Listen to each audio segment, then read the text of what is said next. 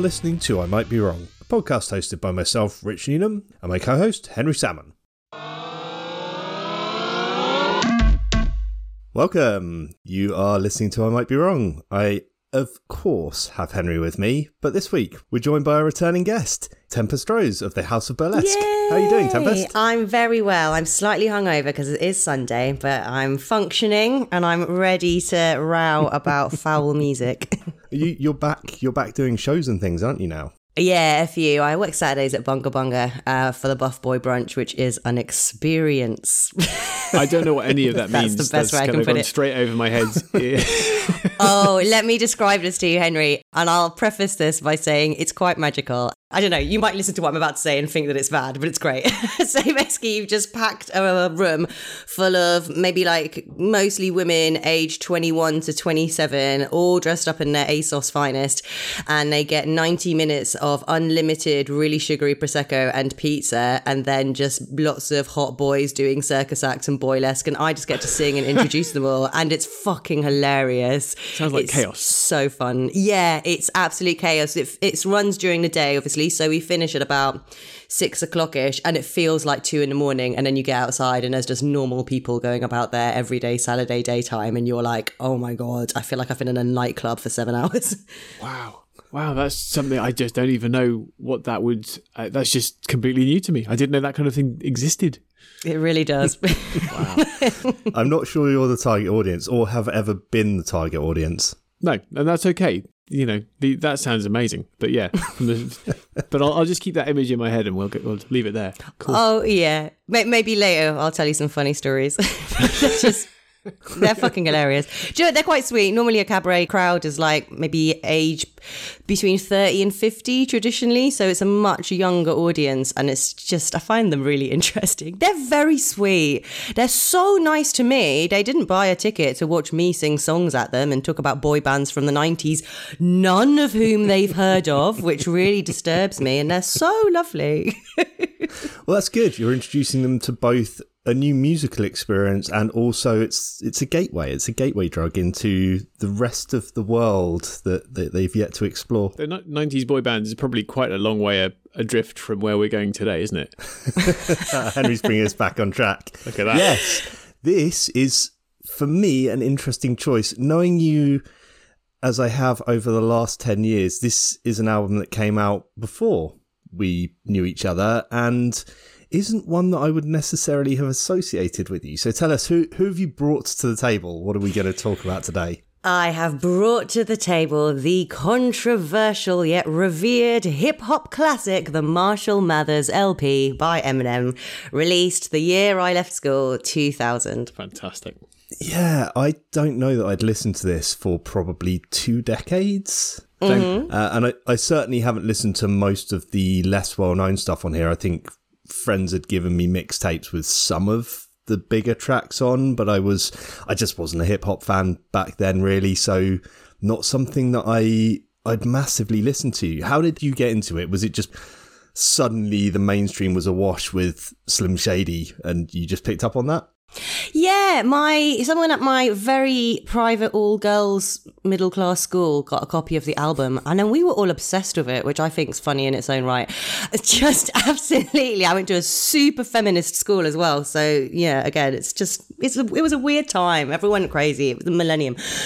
Just absolutely was entranced by this album. I listened to it non-stop. I even took it into my my weekend job. I worked in a shop, which I've talked about in Ginsel. So I took it into my witchy shop and made my boss listen to Stan because I just never heard anything like it, and he was deeply confused as to why I was playing his track in the middle of the workday. But yeah, just really, really, for me it's interesting. Like I got really into the Slim Shady EP. I listened to a lot of his stuff. I saw Eminem live, and it was a gateway to listening to lots of other hip hop artists, because when you then start to listen to people like Snoop Dogg and stuff, you can see the references, the genre references that exist within that album. And so although there are huge negatives, which we'll get into, about the album's lyrical content, overall, I think it had a beneficial impact on my interest in hip hop as a genre. And I think it really piqued the interest of the British mainstream in terms of having hip hop suddenly be part of that, because until probably maybe 5-10 years after that, we never really had British hip hop that was hitting the mainstream. It was all like underground scenes, particularly in London, like we've talked about when Craig's been on the podcast. And it's that combined with the fact that this is a white rapper, and we hadn't seen a white rapper since Vanilla Ice in the mainstream. And also Eminem was bigger here than he was in the US in a way. Like he hit the charts higher here than he did in the US charts. I did a little bit of digging actually, and you mentioned kind of white rappers, and Vanilla Ice did it in 1990. And if you go back another 10 years, you've got Blondie when they did Rapture. And Blondie she name-checked Grandmaster Flash, who was really in the underground, and that brought him into the, I guess, kind of mainstream. And because Blondie's rap back in the 80s was a massive game changer. I don't know if you've read about this, but because she got to number one, I think, in the Billboard charts, that influenced a lot of other people a lot of black artists who said they'd never heard rapping on the radio, and they went to find out more about it, and that kind of grew the scene as well. So yeah, there's this kind of history of this kind of crossover, I guess, of cultures, and it seems to happen once every 10 years. Well, that's interesting. Yeah, the Blondie phenomenon. I read a really interesting book charting the history of hip hop and interlacing it with what was going on in society at the time. It's absolutely fascinating. It's a heavy read because the sheer breadth of the research is absolutely astounding. But yeah, the kind of New York art house scene parties where early hip hop would meet people like Blondie, who were sort of, these like pop stars, but still kind of really in with the underground scene. It's fascinating. And I'd forgotten about that, actually. I mean, again, it's that, white privilege. And, people get very mad about that with Eminem. But I don't think you can argue that Eminem isn't authentically a proper rapper, and rather than a white person parading, kind of costuming performatively rap, you might get with somebody like Iggy Azalea, who you can be like, sit down. Whereas Eminem is the real thing. It's probably worth calling out his discovery with Dr. Dre. I mean, Dr. Dre found him, and there was a quote from Dr. Dre, because people said, you're working with a white rapper, what do you think about that? And quote from him said, I don't give a fuck if you're purple. If you can kick it, I'm working with you. And he basically said, this guy's got talent, and grabbed him. Yeah.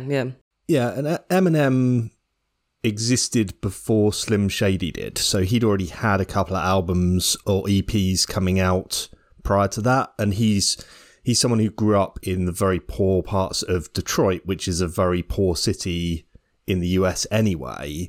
And so this is, like you say, it's not a middle class white person. It's not a Vanilla Ice just using connections to get a name for themselves. This is someone who's had to work really hard at their craft to even get noticed in a scene where he probably isn't going to get taken seriously a lot of the time. I watched a couple of interviews with him, which were really interesting, where he talked about the fact that he felt like every single line when he was rapping, because he'd go on stage and you'd get maybe 2 or 3 bars to do something with. And if you weren't hitting really impactful lines on every single one of those, you'd get booed off stage. You'd be gone straight away. They were an incredibly unforgiving scene. So to be able to stand up and survive in that shows that he's done the work. He's put the effort in and deserves to be taken seriously. And like you say, if Dre's on his side, then you can't really argue with Dre.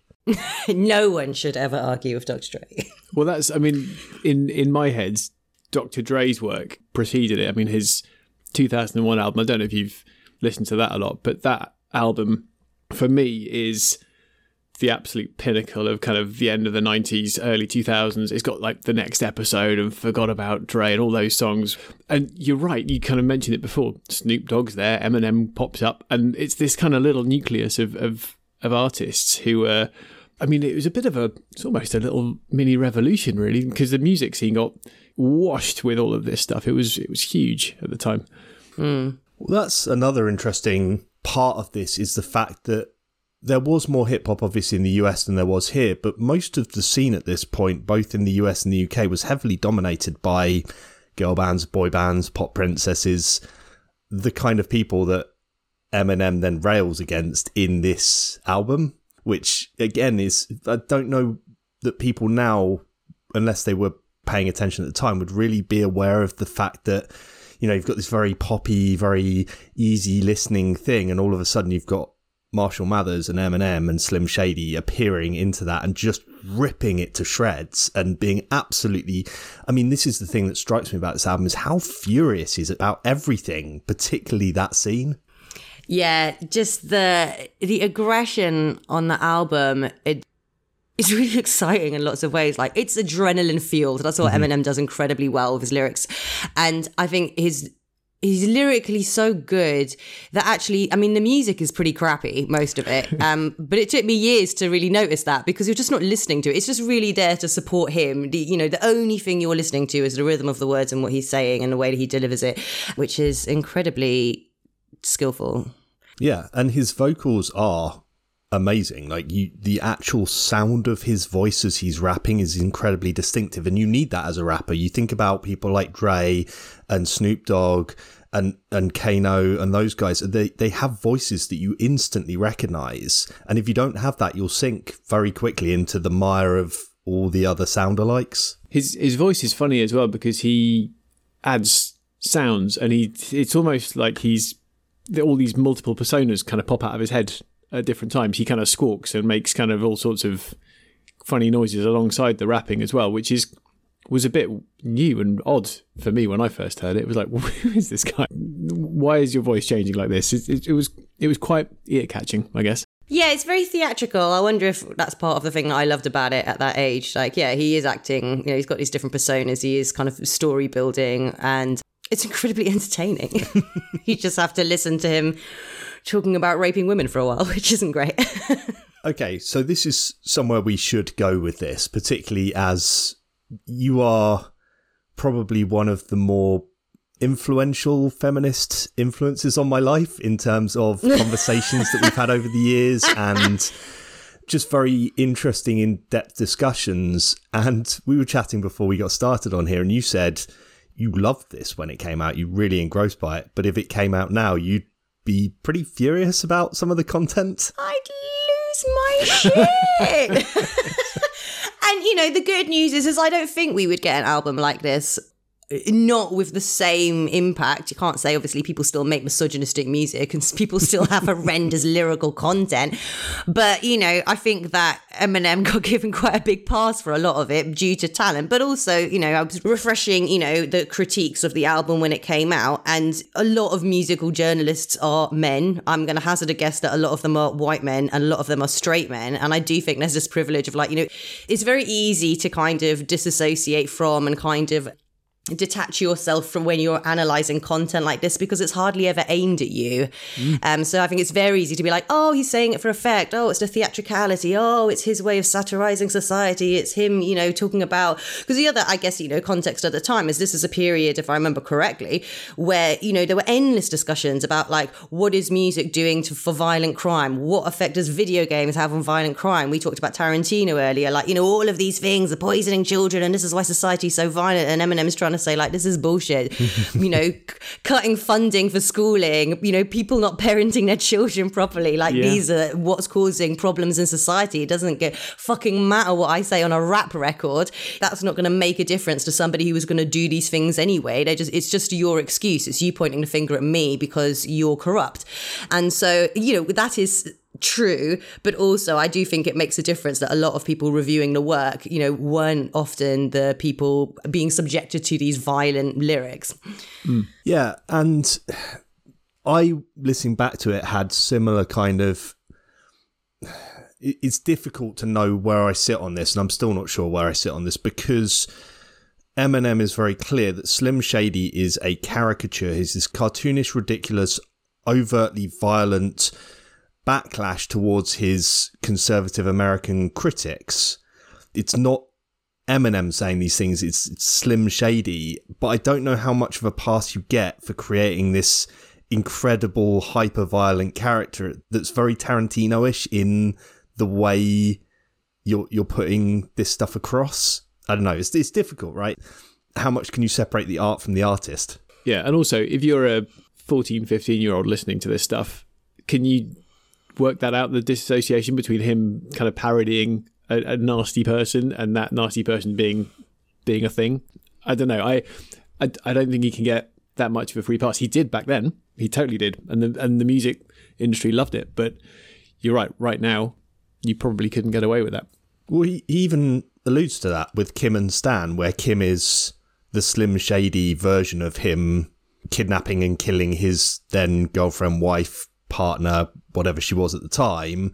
And Stan is him trying to be clear to a fan that it's not me. Like, I'm not saying this stuff. I'm doing this for the shock effect, not because I would ever do something like this. And those two songs are sort of the two sides of the coin. But again, like you say, there's plenty of people out there who did take him seriously at the time. Yeah, it's really tricky, and I'm not sure we can ever really come to a conclusive decision on it, because I don't think he should get a pass for that. It's still an incredible album, and he's a very talented rapper. I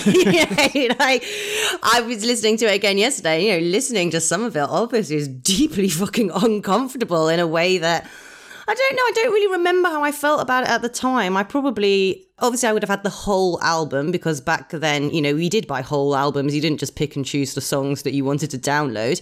I would have listened to some songs more than others, and I probably would have said, yeah, it's gross, but I wouldn't have taken it particularly seriously, which is crazy. I mean, it's deeply homophobic as well, and that's not okay. And transphobic, and basically everything phobic. It's racist in places, and I don't think it is racist. I think that's the one thing that actually he doesn't really get into, and I think that's probably because he was very, authentically embedded in the hip-hop community, which is a black art form.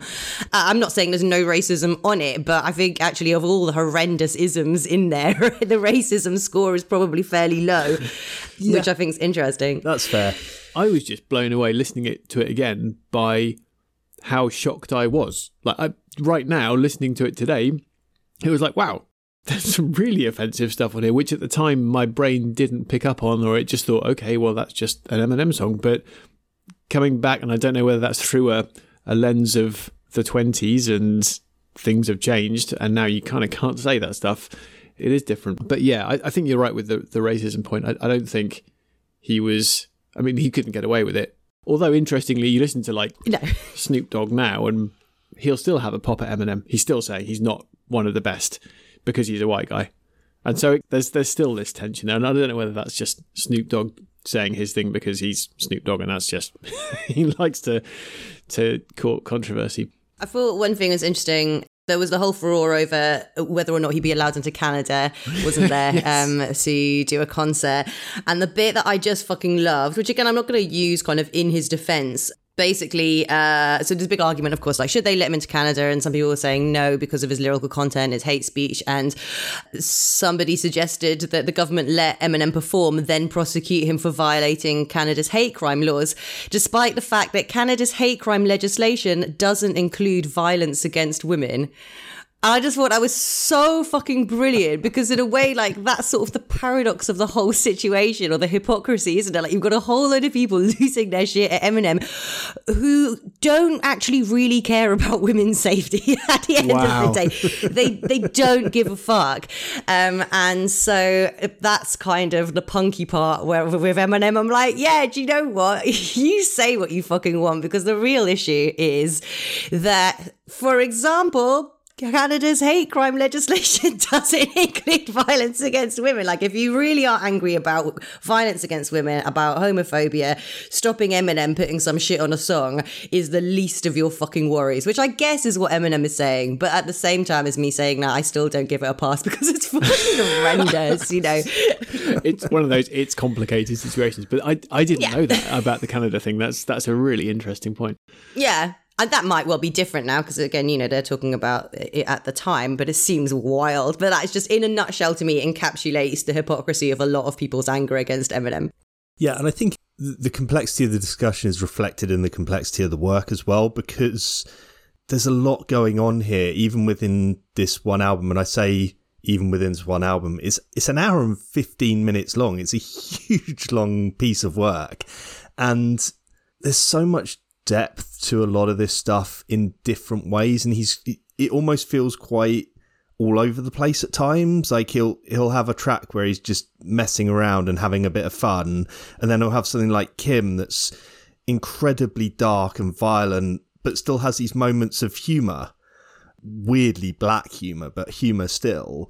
And then something that's a bit more lighthearted and just easy go. It's all over the place. Yeah, I guess I hadn't thought of that. And then, on top of that, you'll get the songs in it where he's just completely analysing his own fame at a level of awareness that I think, a lot of artists don't necessarily have. And a lot of artists who create that kind of shock content don't necessarily have either. That's quite a hip hop thing, though. There's a lot of that self-reflection. You hear it a lot, especially the music coming out of the 80s and the 90s, where these artists were suddenly becoming big and they were looking back at their roots, which really were, like, Compton's a nasty place, and you look at Dr. Dre and that lot coming out of there, and you hear them change and they progress and they come out of this real poverty. And so I guess he's doing that, but for a more, I'm not going to say middle class American background, but at least he's trying to talk to that kind of audience rather than, those groups in the States who were, I guess, more aware of the hip hop crowd. Well, I guess it's that thing of, like, when you grow up in violence and poverty, the ludicrousness of people, higher up the class food chain being angry at you saying something, but not being angry at things actually happening. And, people like Eminem do grow up, and, most of the hip hop rappers and that community grew up in extreme violence and poverty sometimes, and all they're doing is kind of commenting on the world around them and joking about it and analysing it. And for somebody to be more angry at those lyrics than they're angry at the circumstances in which we make people live is stupid. Yeah, totally agree.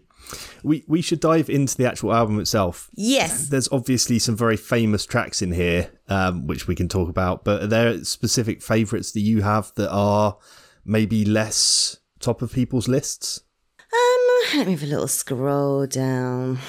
I mean, Kill You's brilliant. That's quite a big one, but it is brilliant.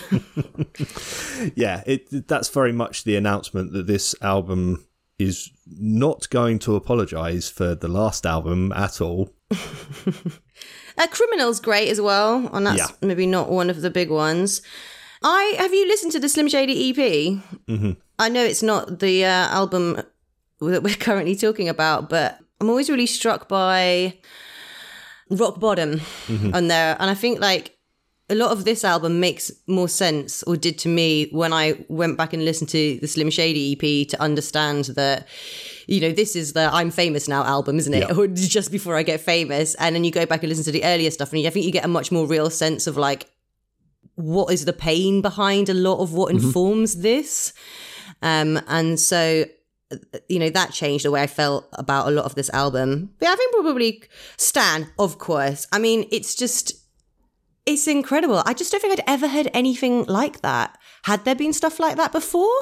Well, it depends, I guess. Do you mean in terms of the sampling with Dido, or more the storytelling side of things? Yeah, the storytelling elements of it.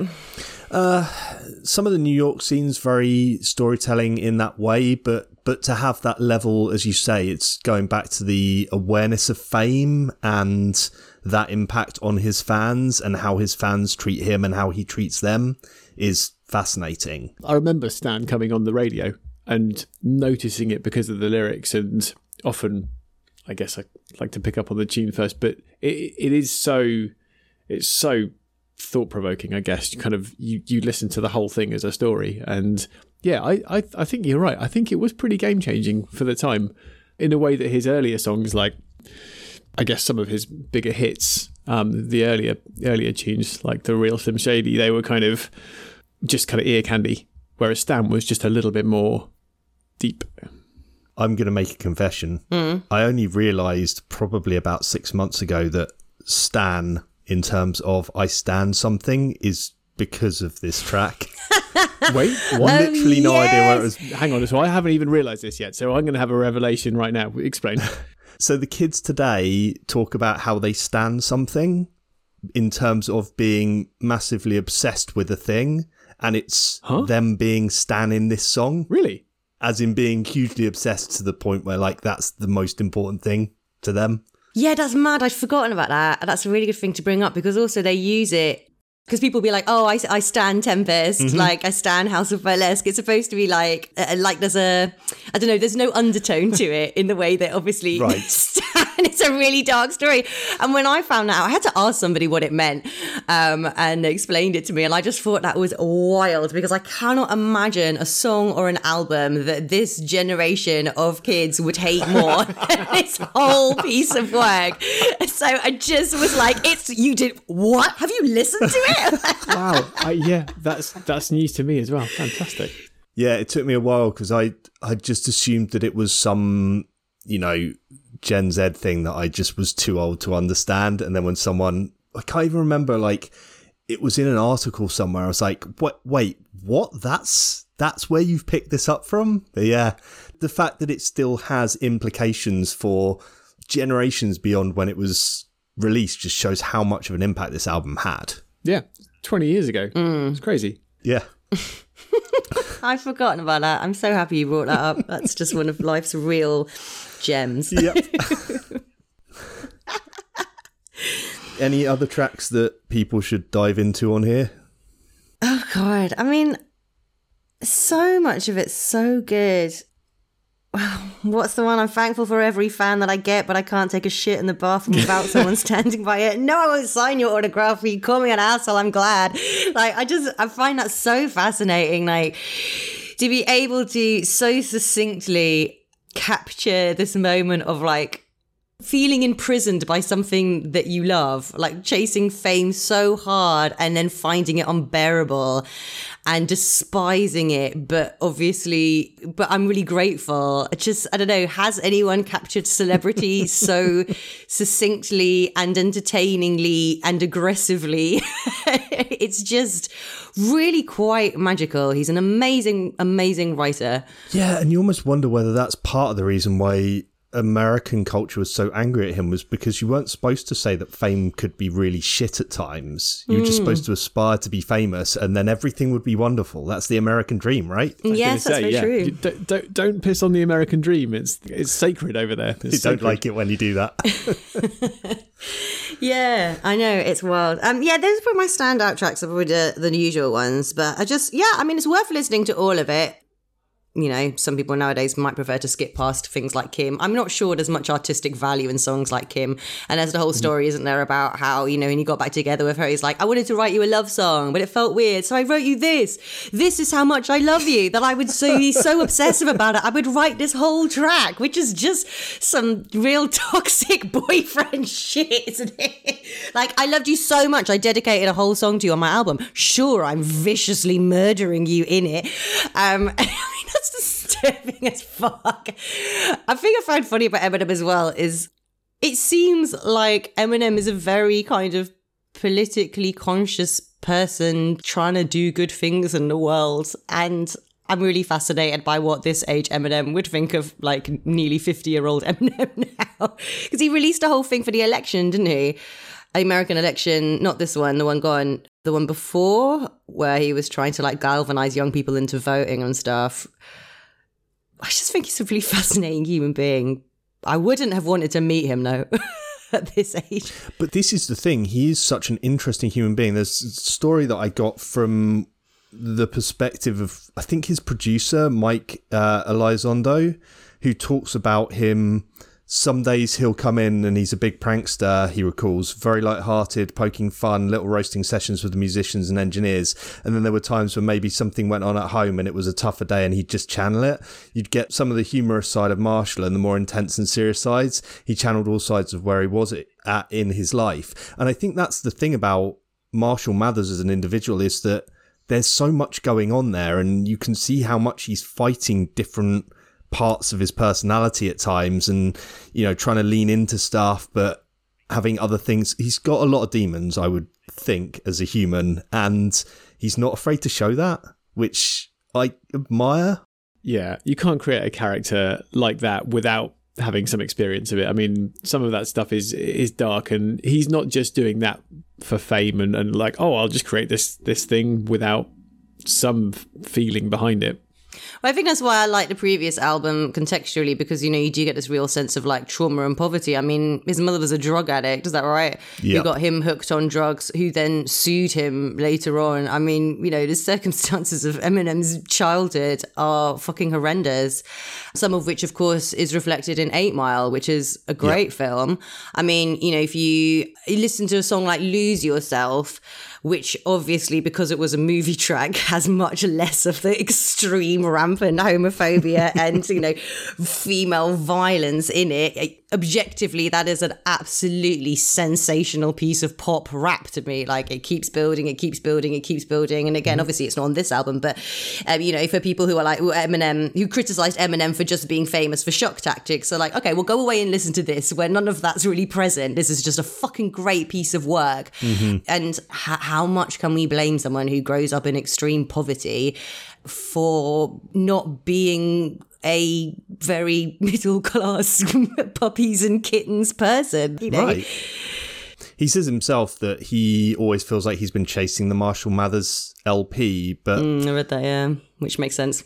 Yeah, part of the issue that he has is just that he's lost some of that rage. He's not that furious human anymore. He got some of that out of his system with this album in the years after that. And so, you know, it feels like you say, you come from that level of poverty and violence, and his dad wasn't around when he was a kid, and he used to hate his dad. And then he found out that all the stories his mum was telling about him, his dad, were exaggerated or potentially just completely made up. And so there's a lot of anger directed at people who are supposed to be the closest people to him in his life. And that takes time to work through. And part of this music is just him working through that stuff. Yeah, and for me, the story of Eminem is also this thing of like, you kind of have to suffer to make great art, which is something that Lolo gets very annoyed about on Gin Soul, this idea like artists have to suffer as a kind of an excuse to treat them like shit. But, you know, people write great albums, get rich, get happy, and then write shit albums. And that's just really what happens. Yeah, I've listened to some of his more recent stuff, not a lot. I've never been a massive Eminem fan, partly because his sound very much comes from the more gangster rap scene, and I've just never been a massive gangster rap fan generally. But there's an intensity in this album that's visceral. You can really feel it, but that's not quite there in some of the later stuff. He's still technically very impressive, and his style is incredible, but yeah, there's not that emotional rawness that you get in this album. Yeah, well, I guess if you've confronted a lot of those demons and just turned your soul out to the public in earlier albums, then maybe has chilled out a bit. I mean, it's probably quite a natural thing that if you can tell everyone where you came from and you can start to make peace with it, then... Because I haven't listened to many of the recent albums. I've heard some of his work, and you're right. Technically, if you hear interviews with him, he'll still throw in some freestyle rapping every now and then, just to kind of, you can hear him speak, and interviewers often ask him about the way that he comes up with some of these words and the bars, as you say, which you said, actually, Rich, you weren't allowed to talk about bars in the last episode where we had with them. You've been told about this. Spitting bars, that's it. Not allowed to talk about that. I'm not allowed to say it because I'm too middle class. Exactly. Yeah, that was basically that was the accusation. But he's got that talent where he can just drop that into conversation. It must be quite fun to be able to do that. He reminds me of Macklemore, who's, of course, I guess the next generation of like your white rapper who gets amazing stardom. And I really like Macklemore. And there's lots of connections there for me. Macklemore is much more woke than Eminem in terms of like, he'd never write a song about killing his girlfriend. But they're both great storytellers, and they both talk about addiction in a very, very accessible, real way. And so for me, there's lots of reflections between the two. I don't know if you listen to much Macklemore. No, don't know at all. I will go and have listen a to The Heist. Okay. It's a great album. Cool. But yeah, you talk about the way he is able to do that on the fly. He's an incredibly creative individual. I mean, this is an hour and 15 minutes that was cut down from something like 40 tracks that they had recorded over this time. And the real Slim Shady was hours before the deadline in terms of creating that. And it's probably the most well-known track on here other than Stan, which I find incredible. That it's just like, oh yeah, we'll just throw one more thing out. Why not? Really? So that isn't a track that he had for ages in his back pocket? That just, wow, okay. I think, was that the track in response to the fact that they sort of heard the album, the record company, and were like, look, but none of these, there's no standout hit. Like, how are we going to top on My Name Is? Like, and is that one of the tracks that he was just like, all right, fucking have this? It might well be that. I don't remember that being part of the interview that I was reading, but it's certainly, I read, I guess, in spitballing, this was something they came up with. It's also a response to a lot of the media criticism and all that kind of stuff that was coming in at the time. So I'm guessing all of that stuff probably came together in his head to piss him off again. I think with the culture of rap battles, you were talking earlier about like every line has to hit because you've got such a short period of time. I mean, going through that as part of your sort of professional training, as it were, like on the job training, means that you can turn out things fucking quickly. Like your brain is just firing at all times to put things together in the heat of the moment, which I suppose then doesn't surprise me that he was able to just pack in so much content and do some of it, really quite close to the bone. As somebody who is a last minute bitch myself, I can really appreciate the focus that gives the mind to get something done when you have to. Yeah, that's fair. You mentioned rap battles. Obviously, this was less a part of his live stuff at this point, but you said you'd seen him live. How was it? It was all right. I saw him at Reading Festival. So obviously he's doing a set along with a lot of people. And is it D12, the kind of crew that he had around him? They did a lot of it. And I always felt like D12 fell far below Eminem's own individual dizzying extreme talent. So I think he had a giant Ferris wheel on the stage. It was good. He sang the main hits, but there was a lot of D12 and I never really rated them much. So where have they gone? That's got to be an odd place to watch Eminem because this was early thousands, like 2003, sometime around then. Yeah, 1 or 2 maybe. Okay. But that's a time when Reading and Leeds was extremely rock heavy, rock metal, that kind of stuff. So having a rapper at that point in time would have almost been seen to be a bit controversial, I guess, with that crowd at least. It probably was, actually. I mean, I guess that's a testament to like just how mainstream or how big Eminem got. I think Blink-182 with Eminem was there. It was all that period. Maybe even, I think that's the first time I saw Slipknot as well. Maybe that's because I'm not a festival girl, so they must have all been on the same festival because I think I've only ever been to one and it was because Eminem was there. Right. Yeah, that makes sense. You have made it clear your thoughts on camping on Insult. That is a 1-day festival, or I got a day pass staying over. Right, because Reading, so you can easily get to it. Exactly. God, it's a shit site as well. I hate Reading Festival's site. It's far too cramped. You get sound clashes all over the place and it's full of fucking idiots pushing over portaloos. Oh, God. I think they were throwing bottles of piss around. That's always fun. Yeah, that sounds like that sounds crowd. Like Reading. Yeah, I only did Reading and Leeds working them as bar staff, so you got a little bit of separation going on for those, but it was great to go to those festivals. I remember seeing Muse and then Foo Fighters back to back at Leeds Festival, and that was a lot of fun. And then later on in the evening, at one of the campsites, they set all the porta potties on fire, which was great. Came out of the tent where we were drinking in the bar staff area, and there was just a police helicopter hovering over the other side of this valley, shooting a spotlight down onto a whole load of shit that was on fire. It's great. Sounds great. Yeah, they didn't get invited back to that site again. All right, we talk about influences on this stuff. Were you already a hip-hop fan before this, or was this an entryway into hip-hop for you, or just part of the journey? I think it is probably an entryway. So having listened to this, then got into listening to a bit more Dr. Dre, listening to a bit more Snoop Dogg, she does loads of references there. So yeah, it was a big gateway there. Bizarrely, I suppose, I find the story and development and history of hip hop fascinating, and I respect the music, but I don't listen to it loads. So I guess I love the story of hip hop more than hip hop. Is that weird? I just think it's absolutely amazing that this music came out of a tiny block radius, 3 blocks or whatever it was, like, you've got the triangle that just took over the entire world to become probably the most or one of the most influential music styles ever. And I just think it's fucking fascinating. It's terribly middle class of me.